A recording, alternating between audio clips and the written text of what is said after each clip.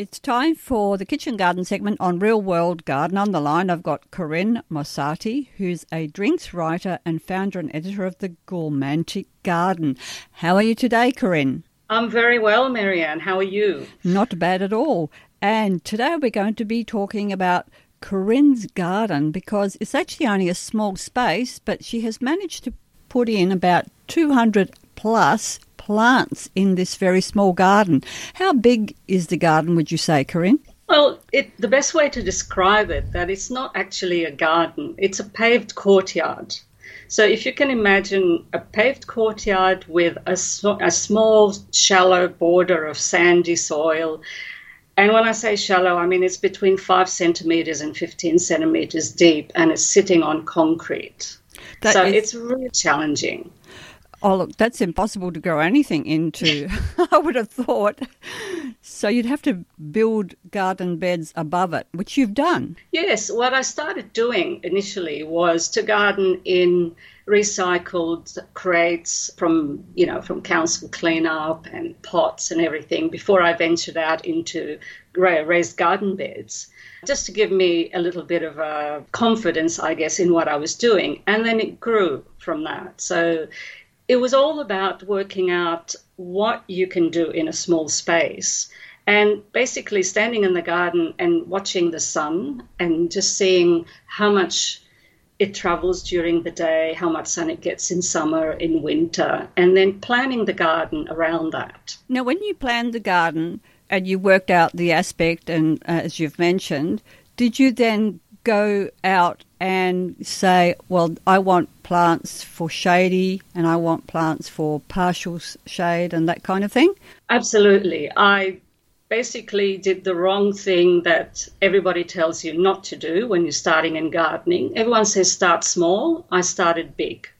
And I figured out if I start big, I can learn as much as I can along the way, and I will learn what works and what doesn't in my environment.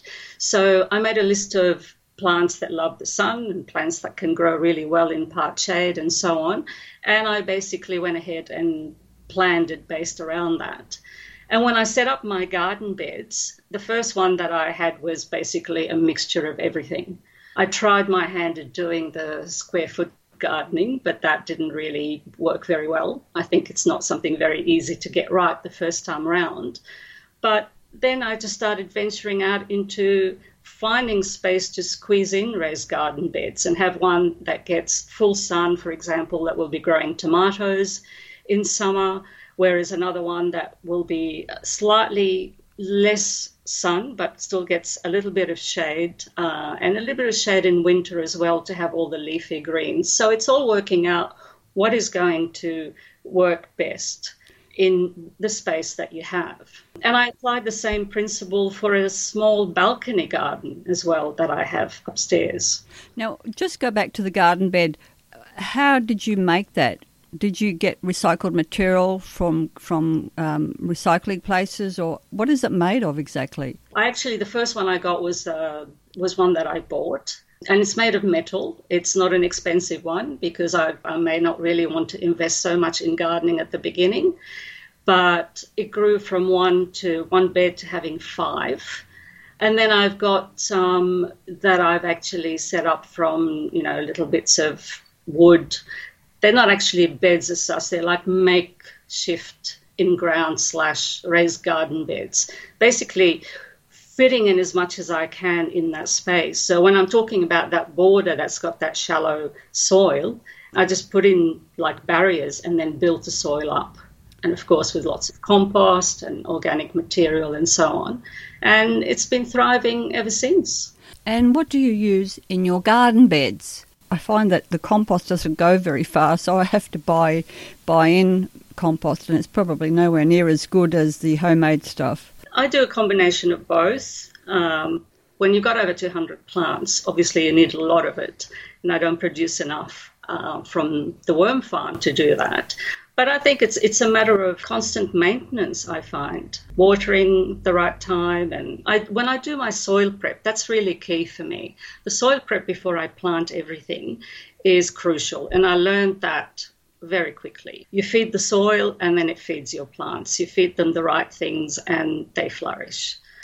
Plus, you have to watch out for pest control, obviously. And then in terms of maintenance, I like to use a seaweed tonic every 2 to 3 weeks and occasionally a liquid fertilizer for plants such as tomatoes or citrus, the heavy feeders. But I do rely more on the soil prep than the ongoing fertilizing. All right, so you've got the garden beds. What else have you done to actually maximise the space in your courtyard? One of the things that I've done is to grow a few things vertically. For example, when you think of some plants like zucchini, they're huge, they take up a lot of space, but they can actually be staked.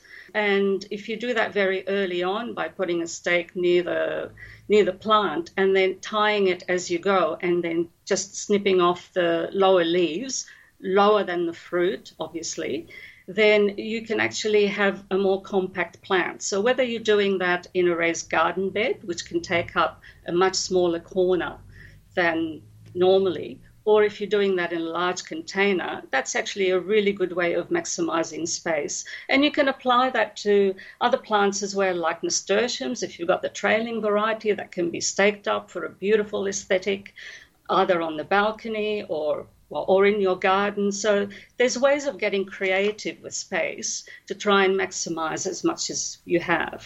All right. Now, you've got garden beds and you're growing things vertically. Do you also have various containers, say terracotta pots? I do. I've got containers, just your normal round containers, and I've got the recycling crates that used to be like from council. And they're actually wonderful because they're a really good size to grow things like carrots and cucumbers and, root veggies. I find they do better than the raised garden bed for some reason. So that's another way to maximize the space. But then another key one that I do is interplanting. So, for example, if I'm growing carrots or beans, and we know they take a little bit of time before they're ready, I plant radish in between. So I'm actually maximizing the use of the space because the radish will be ready to harvest long before the carrots or the beans. And I've actually used that bit of soil as well. And that's a really good tip if you have a very small space and you want to maximize the yield. Are there plants that you grow just for their leaves to use in, say, cooking or making drinks? Oh, absolutely. I love growing leafy greens, and I actually put those under plants that give you a substantial yield and a good return on investment because, let's face it, there are things that are easier to buy than to grow. But if you grow rainbow chard or kale, they can be used as a cut and come again vegetable, which means that you grow it, you just snip out the outer leaves, you use them when you need to use them, and the plant just keeps growing. So that's another good way of looking at how much you can get out of your plants when you've got a small space.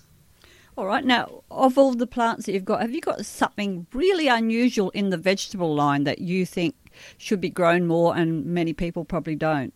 On the vegetable side, well, I actually grow a lot of dwarf varieties. I know people love to grow huge tomatoes, and I do too, and I grow them as well. But for this season, I've actually got quite a few dwarf tomatoes or micro tomatoes, and they're really tiny. They don't need any staking. They produce cherry tomatoes with a very high yield. And I think if somebody is starting out in gardening, that's a really good way to get into growing tomatoes and, maximize the use of the space that you have. And there's a lot of varieties of that you can get as well. So maybe give that a go. I mean, tomato might not be a very unusual vegetable, but a dwarf one is worth having. Yeah, I can't say that I've seen too many dwarf ones around, so I'll have to keep an eye out for those, Corinne, that's for sure. Have you got perennial vegetables like, horseradish or rhubarb or maybe celery leaf? I do. I have horseradish, and it's a bit of a challenge sometimes to grow it, but it seems to die down and then come back again. That's a good one to have. The other one that I have that's perennial is the red vein sorrel. That is a beautiful leafy green. It's got a beautiful tangy lemony taste, and the best time to actually use it is when the leaves are small. If you leave it too long, they become a little bit too rough texture-wise to eat, but they double up as a beautiful ornamental. So that's a really good perennial to keep in a vegetable garden. Now, I guess with a small space, it's pretty easy to keep it well watered because you just have to go out there and hand water, depending on the weather, whether it's daily or every few days. But if you were to go away, what would you do? Panic? No, if I were to go away, I would actually get a friend and ask them if they could kindly look after the garden, because it's a long-term investment and I know I'd be worried about it if it wasn't looked after. And it's not something that you can just neglect and rely on the weather, put it that way. Yes, that's for sure.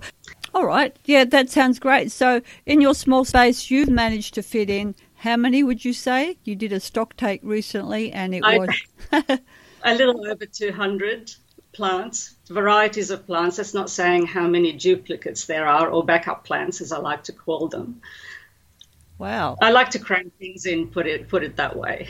You certainly have put in as much as possible in the small space of just that courtyard. That sounds fantastic. Well, it's been lovely chatting with you, Corinne, and we look forward to further segments with you. Thank you, Marianne. Pleasure chatting with you as always.